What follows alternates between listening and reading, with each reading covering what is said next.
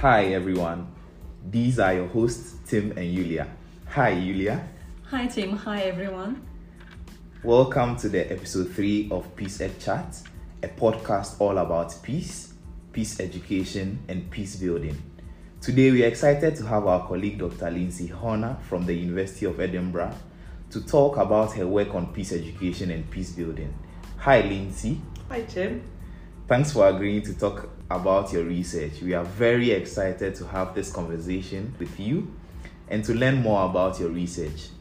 Your publications offer fascinating insights and proposals, and we are happy you agreed to share them with us. Thank you for inviting me. It's a pleasure to be here. Can you tell us about the peace education project you've been doing? So my work in peace education stems from living in Mindanao, the Philippines, where I lived for 2 years, and I worked in an international missionary school. So Mindanao was the site, or is the site, of a protracted conflict, often described as an ethnic or religious conflict between the Muslim minority and Christian majority of the Philippines. And I was there for 9/11 and the build-up of the Ally invasion of Afghanistan, so it was a very volatile time. So it was after this I started my postgraduate study in education and international development, and it made sense for me to look at the impact of conflict on education and on development because of that experience, that time there. But I wanted to do something hopeful, so I was aware of the complexities of education and its multiple and nuanced relationship with conflict. It's not just positive, as we know, the two faces. And I decided to focus on peace education, and this was a very deliberate decision to orientate my work to the positive and potential for peace. So, of course, people are asking you about your research, your friends, your family, your mum and dad, and when you talk about peace, they kind of roll their eyes. It's this fluffy thing, isn't it? It's the fluffy stuff, the stuff of utopias. And it was this accusation, it's just the stuff of utopias, that set my path, really. So rather than taking this as the lay-term dismissal of wishful thinking that it was probably meant as, I reclaimed it and started to think about peace in relation to futures. So at the time I was also reading John Caputo's book, The Weakness of God, and he introduced me to Derrida, one of the most prominent recent philosophers of the future. So my peace education project became about futures, but futures in the here and now. It seems like your friends and family gave you a great idea, not even realizing it. It's fascinating to think about peace as a utopia. You mentioned reading Caputo and Derrida at the time. Was there anyone else who influenced your thinking and envisioning of peace? So if you take the two philosophers that influenced me most, Derrida, his work on future-orientated event, but also Bloch's work on willful utopias. So they both see an unbound and open future ready to be shaped and changed, but they use different methods and different language to talk about that. So Bloch talks of critique as the starting point of utopia, and Derrida talks of deconstruction as the starting point of reconstruction. But in a nutshell, you have the idea that the future is not fixed, and instead of accepting the future present, we can all usher in something different. So to this I added the scholarship of Bonaventura de Sousa Santos, who calls that ushering of something different the work of translation. So for Santos, the work of translation can be diatopical hermeneutics, or where we draw from multiple perspectives to translate new ideas of the future, of utopia, of the peace, of the event peace. In terms of peace education, well, if we see the future is uncertain, then the role of peace education, which is an education orientated to a peaceful future, the role is to try and usher in that peace to come. Now, there's a lot of philosophical caveats. I'm not going to necessarily go into here. I think listeners can explore these philosophers some more if they're interested. But for me to unpack it here and now, it's going to get a bit chewy, and this podcast will become about philosophy only, whereas I think we want to stick to a philosophical or theoretically informed peace education. But without going too much into chewiness, it is important to say this is not a teleological process. It doesn't have an endpoint. A future-orientated peace is not about replacing the future present of today with a different future present, which would also be limiting. So my theoretical framework then, peace as an event, peace as utopia, or PEPU for short, combines Bloch's work on utopia and Derrida's philosophy of the event to stress an undecided and uncontained future which houses an ethical space to come. So PEPU then is an approach to peace which seeks to agitate fixed ideas and create space for alternative thinking. Well, I'm not interested in fixed ideas of peace. I am interested in the spaces this uncertainty creates. The unfixing of ideas allows us to demand alternatives that are always deferred, because remember, this isn't a teleological project, but it doesn't matter that they're deferred because it's the process, the imagining, that helps us think about what peace means for us in the here and now and how to produce it. So, for example, Bloch talks about novum or front. Front is the most forward section of present time, and in front is the potential of things to come. So for Bloch, the potential exists in the here and now, even if it's not realised.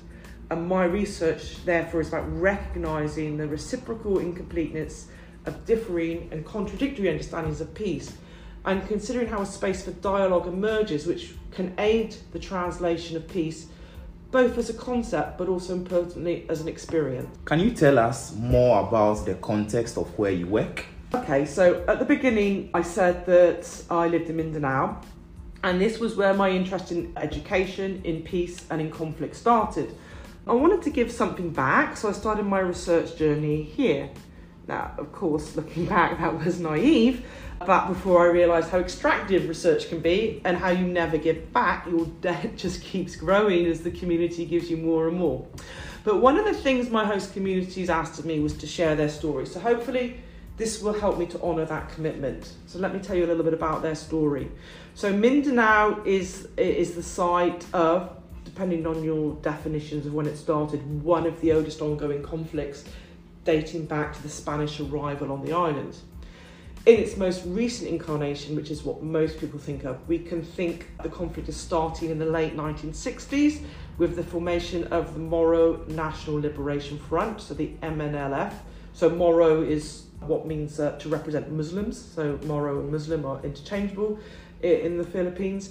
And the MNLF represented the Moro population and their calls for autonomy. So regardless of when you think the conflict starts, the roots do go back for centuries. Lindsey, can you please tell us a little bit more about those roots? Yeah, so the current conflict is often described as a religious or ethnic conflict. Some people say it isn't really about religion, but about resources and poverty. We can see in conflict areas provision and coverage of social services are below the median provinces in the Philippines. But also these lines of poverty follow the same lines as religion, and my host communities would often talk about the conflict in religious terms, so it's hard to untangle. Now, whether this is a religious conflict or not in terms of what it's really about, it is couched in terms of religion between Muslim and Christian. So the Muslim religion was first introduced to the islands that would later become known as the Philippines with the arrival of Muslim traders in the 13th century. And the Muslim traders and missionaries settled in Jolo in the southern Philippines by the end of the 13th century. And by the early 16th century, Islamic influence had consolidated in Mindanao as a whole and also extended as far north as Mindoro and southern Luzon. According to this account, Islam spread peacefully through the Philippines with no colonial agenda. It was in the 16th century that the Spanish colonised the islands and named them the Philippines after King Philip II of Spain. But this wasn't the whole archipelago, as we call the Philippines today. The colonisation and struggle for land was not instant. So initially the Spanish only managed to colonise Luzon and the Visayas, leaving Mindanao unconquered. And the military campaign to subjugate Mindanao was arguably never accomplished, and Spain never fully controlled Mindanao. But the main burden of the Spanish campaign on Mindanao fell on Filipinos converted to Christianity. So the hostility originating from Spanish colonial ambitions to extend territory became instead between Filipino Christians and Muslims, and arguably engendered the root of suspicion and separatism between them we see now. This is interesting. So what about the contemporary situation? So the contemporary conflict isn't just about this historical war, but the iteration of Muslim suspicion or oppression continued through successive waves. So even though the Spanish never successfully attained, or arguably never successfully attained, sovereignty over Mindanao, it didn't stop her ceding the whole archipelago during the Spanish-American War. And this mistake was then frozen into the concept of the Philippine nation as a single whole archipelago when it achieved independence in 1946. In the late 1960s, under a land titling system that allowed land not titled to be awarded to an applicant, a growing number of Christians settled in Mindanao. So land that was permanently or seasonally occupied by the indigenous peoples of Mindanao was viewed as potential resource and wealth, and under this land titling system became the property of Christian outsiders. So, of course, indigenous and Muslim people could also apply for the land, however, didn't understand that they had to apply for what they saw was their own land. And then subsequent logging and mining concessions and environmental devastation of large areas have impacted entire communities in Mindanao. Furthermore, the indigenous population of Mindanao was seen as an untapped source of manual labour. You mentioned the indigenous population and the Muslim population. Is it the same group? Yeah, now that is a good question. When people refer to the indigenous people of Mindanao, they are usually referring to a group that are called the Lumads, who are not Muslim. But this is a political category that was introduced in the late 1960s during the land titling system described above. It was meant to describe all non-Moro or non-Muslim indigenous people that were impacted by the aggression that ensued. So there were 13 Lumad tribes, and the category is important in that they are a people with a collective political identity and subject to violence and displacement. However, while the Lumad represents the identity of the indigenous population that did not convert to Islam, the Islamic groups or Moros are also indigenous to Mindanao. Particularly in discussion of the impact of colonisation and land titling systems, we can talk about these groups together. However, there is an important difference that needs to be maintained, as the Lumads are politically and demographically lower status than Moros and need to be considered specifically in any idea of a utopian future for the Philippines and or Mindanao. And they sometimes get forgotten because the Mindanao conflict is always positioned as a religious war between Muslims and Christians. We forget about the Lumad. Circling back to the conflict that has been going on for such a long time, can you tell us more about what conflict means for local people? Mindanao. In this context, conflict means structural and cultural violence against ethnic Muslims in Mindanao, as well as physical violence that erupts in Muslim regions. So many of the Muslims in my host communities would tell stories of discrimination in renting a house or securing a job.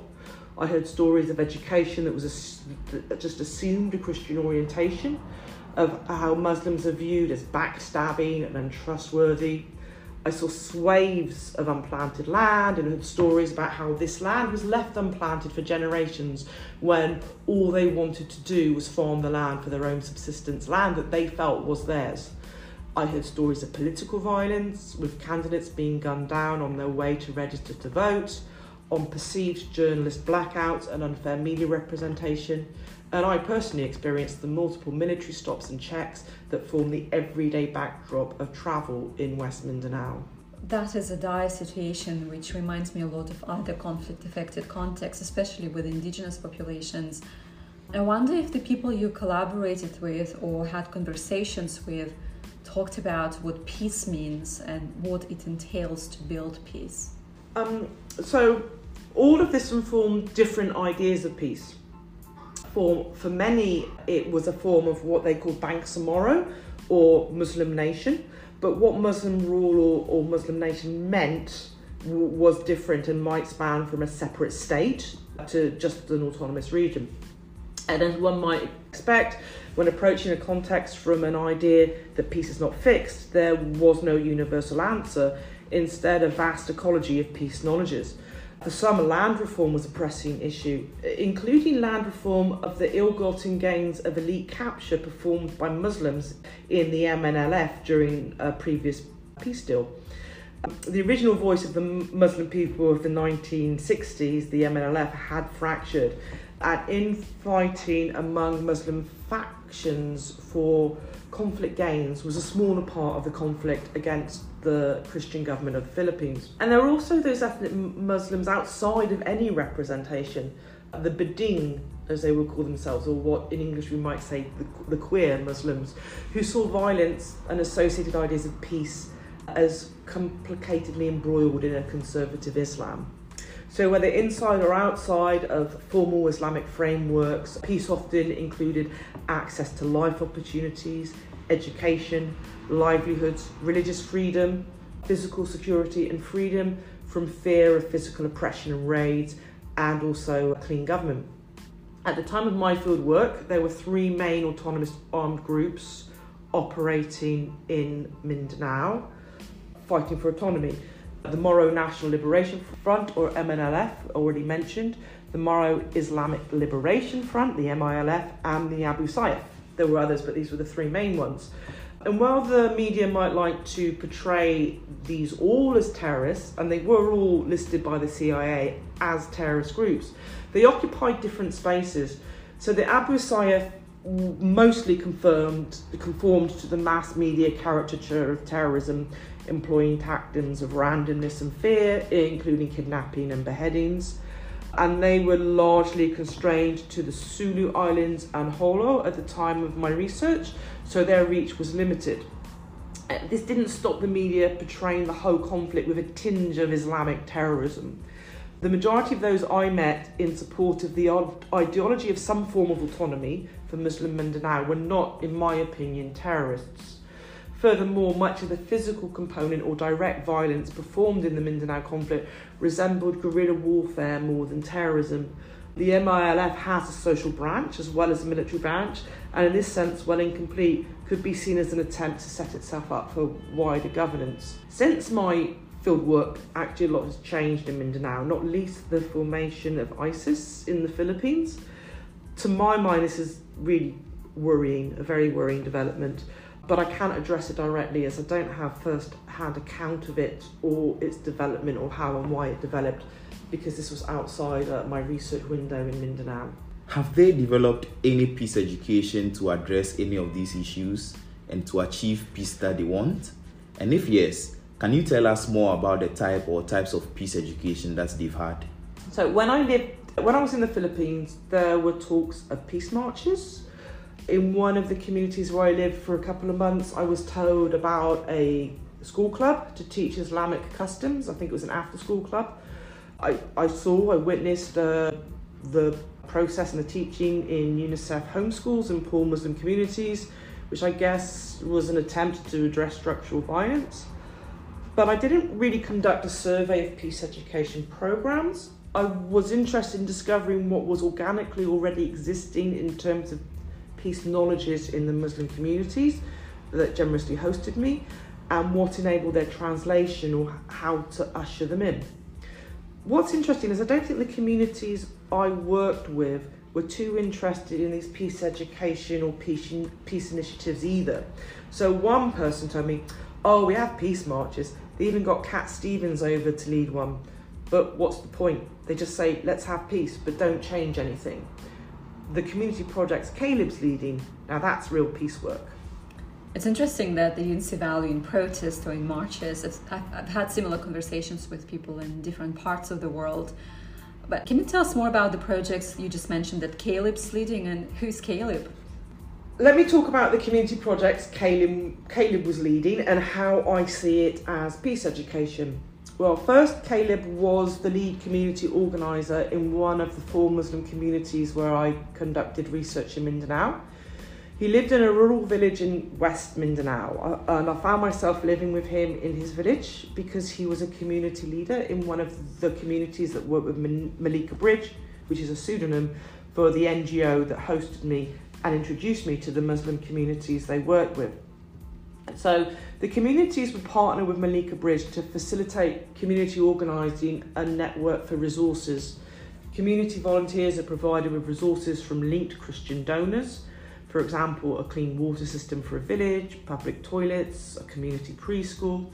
So Malika Bridge helped their partners in an advisory role and in their access to Christian resources to facilitate projects requested by the community and run by community volunteers. And Malika Bridge did not run the projects themselves, and while they are largely resourced through their contacts and training is provided through them, emphasis is put on what the community can provide, and projects are orientated around their own values and priorities. So, for example, 3 of the communities working with Malika Bridge that I visited, and I visited 4, had built and ran preschools. So they were all different in their development and how they ran. So in Caleb's village, the preschool came about because of experience from the Muslim community that if a child attended a school with no preschool education, then their poor performance in relation to other children would relegate them to the back of the class from the start of their school career, and they would largely be ignored for the rest of their schooling. Partnering with Malika Bridge, the community volunteers put together a proposal to build a preschool, and Malika Bridge disseminated their need for resources across their relatively wealthy network of Christian donors. The community then built the school, and Malika Bridge also helped them to help them to think about the organising value of the preschool and some basic teacher training. So training is probably the wrong word, as it was more a process of critical conscious raising. And Freira's notion of critical conscious raising was an inherent part of the partnership approach across all projects, the shaping of how resources are used from a religious and cultural perspective. Sorry to interrupt you, Lindsey, but can you give us an example of how religious and cultural context shaped it? During my time living in Caleb's community, the preschool hosted what they called a recognition, which was their equivalent of a graduation, but you don't graduate from preschool, everyone finishes preschool. It was a huge community occasion with dignitaries, local politicians in attendance, children being recognised wore traditional ethnic Muslim clothes and performed traditional Moro dances and said prayers to Allah. And there was a really large turnout from the village for the occasion. But there were also tears. The dignitaries in their speeches thanked the work of the preschool and reflected on how amazing it was to see their culture again in the village and the recognition the preschool gave to them. And it is quite remarkable how little recognition there is for Moro traditions, even in West Mindanao, which is a Muslim area. And the response to this small act of recognition underscores both its lack and importance.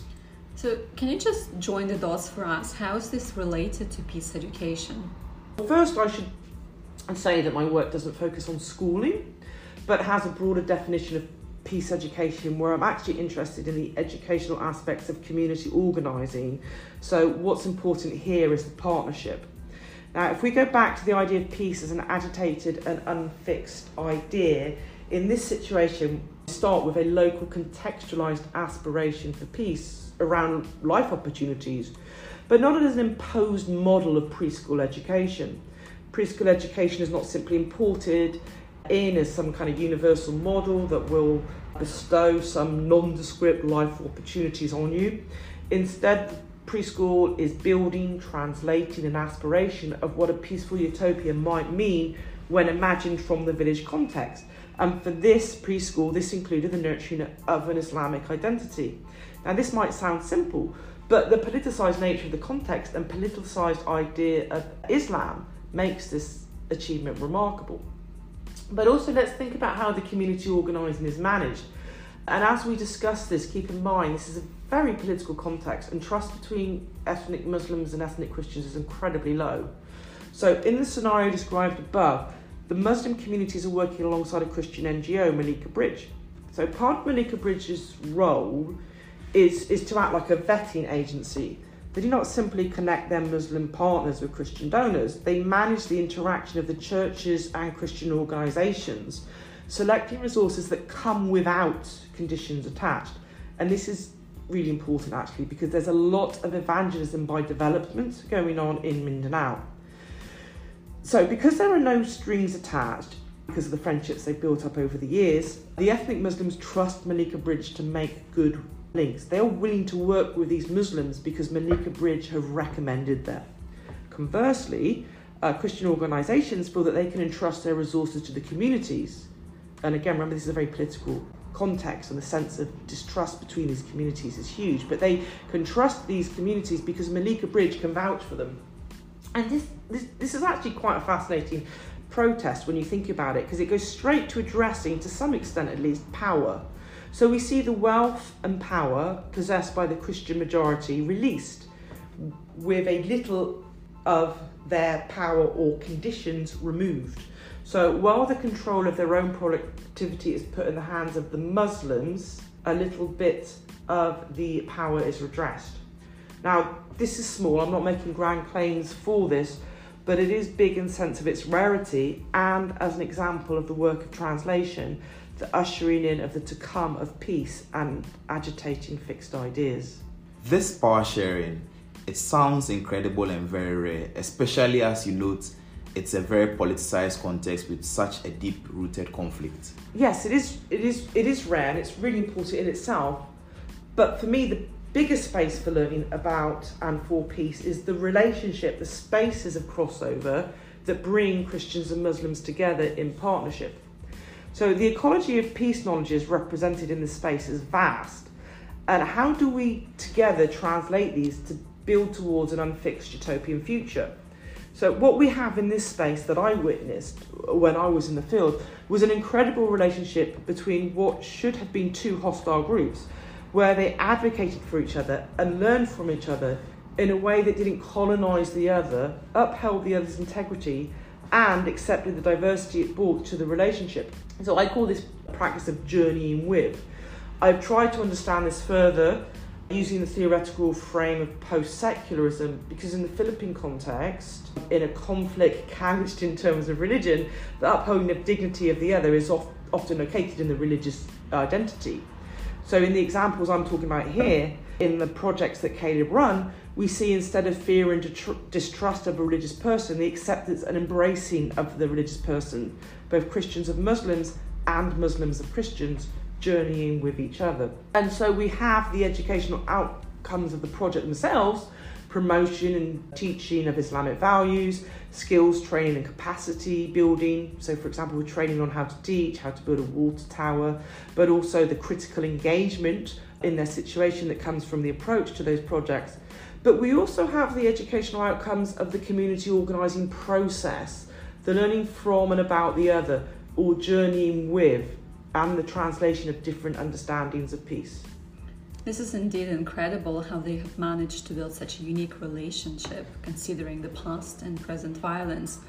So based on all of this, what does your research say peace education should look like?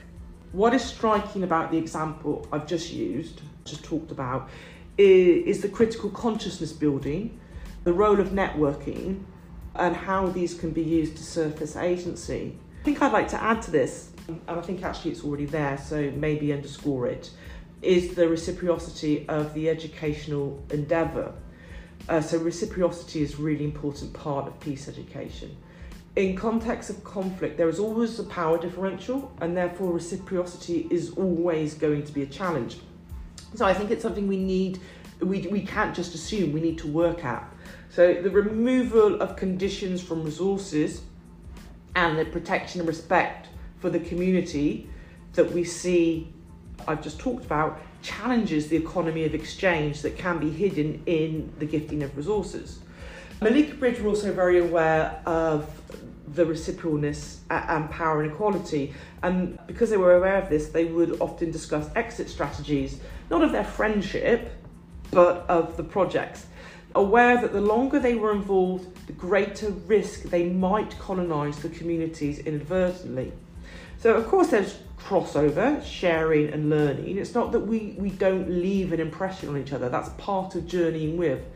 But colonisation is the erasure of that other, something violent and very different. I think something that is also quite key from considering PEPU is that it's never finished. We will constantly be ushering in the unfixed future. We can't, by definition, achieve this, because if it's here, it's not the future and it's fixed. So we need to continually be engaging in our context, embedded in the peace knowledges, agitating them and translating them forward. Caleb told me a great story about this. He talked about small peace and big peace. He said people look at the situation and they think peace is no more evacuation. Peace is staying put, having stability. And this is peace for them. But once you get that peace, you can't say you've achieved peace. Now your peace is to experience the rites of passage, fulfilment and dignity of life. And this is what he calls big peace. And this is what I understand Derrida's event to be, that which never finishes, because each new translation we have fails to capture it, so we strive for new translations. It's fascinating. Thinking about this, in one of your articles you offer a critique of liberal peace, and I wonder how what your colleagues in Mindanao have been doing can offer us a new approach to peace building that is not as liberal peace, as you call in your article, destructive or counterproductive. Thanks, Julia. Yeah, you're right to pick up that I'm not a fan of liberal peace. In many ways, the idea of PEPI was developed as an antidote to liberal peace, though I wouldn't want it to be interpreted in those simple binary terms. I'm not the only one that offers a critique of liberal peace, of course. For me, it started with my initial review of the peace literature way back when I started out in my postgraduate studies. And there was just something about terms like peace dividend that didn't sit right to me. For me, peace wasn't instrumental.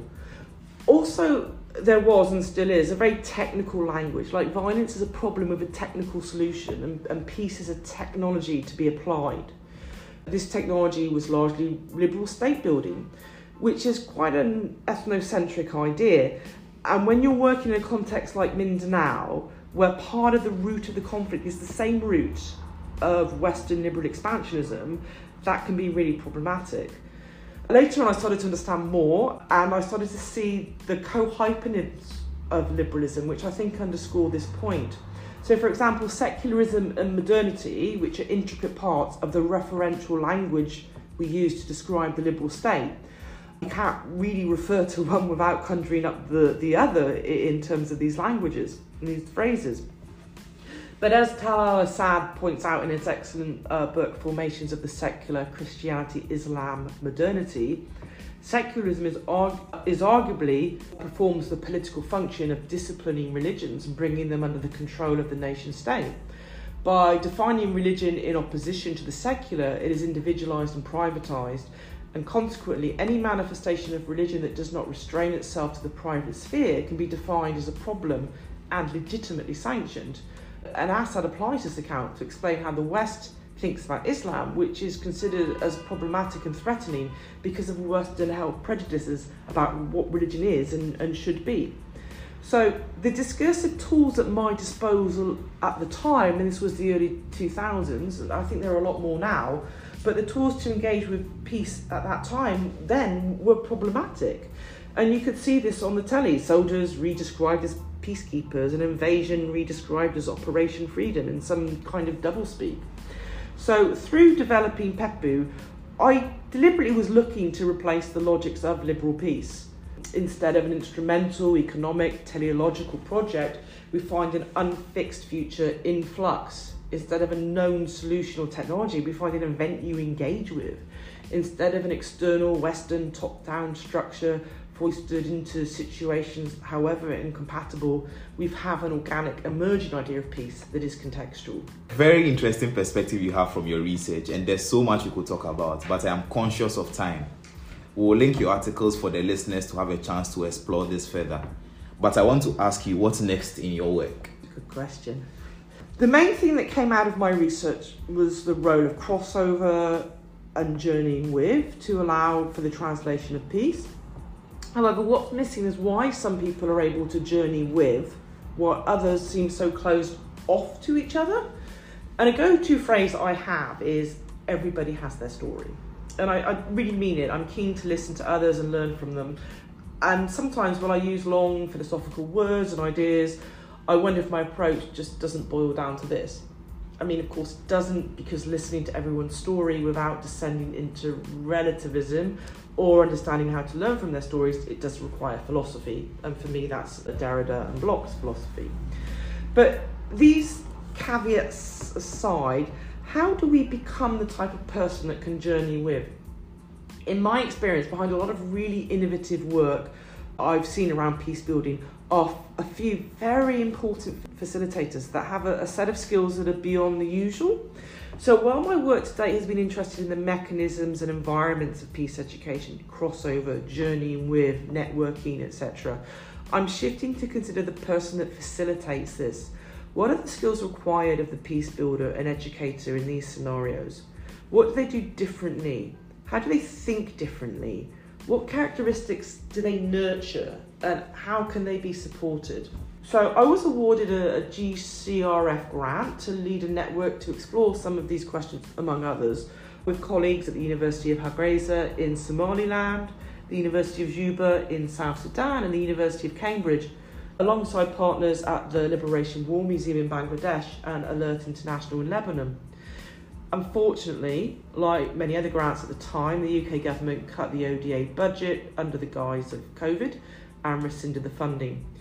But this is where I am still focused, and I'm currently doing some theoretical work on the subject, and hopefully that will be followed in the future with some empirical field research if I get the grants to do that.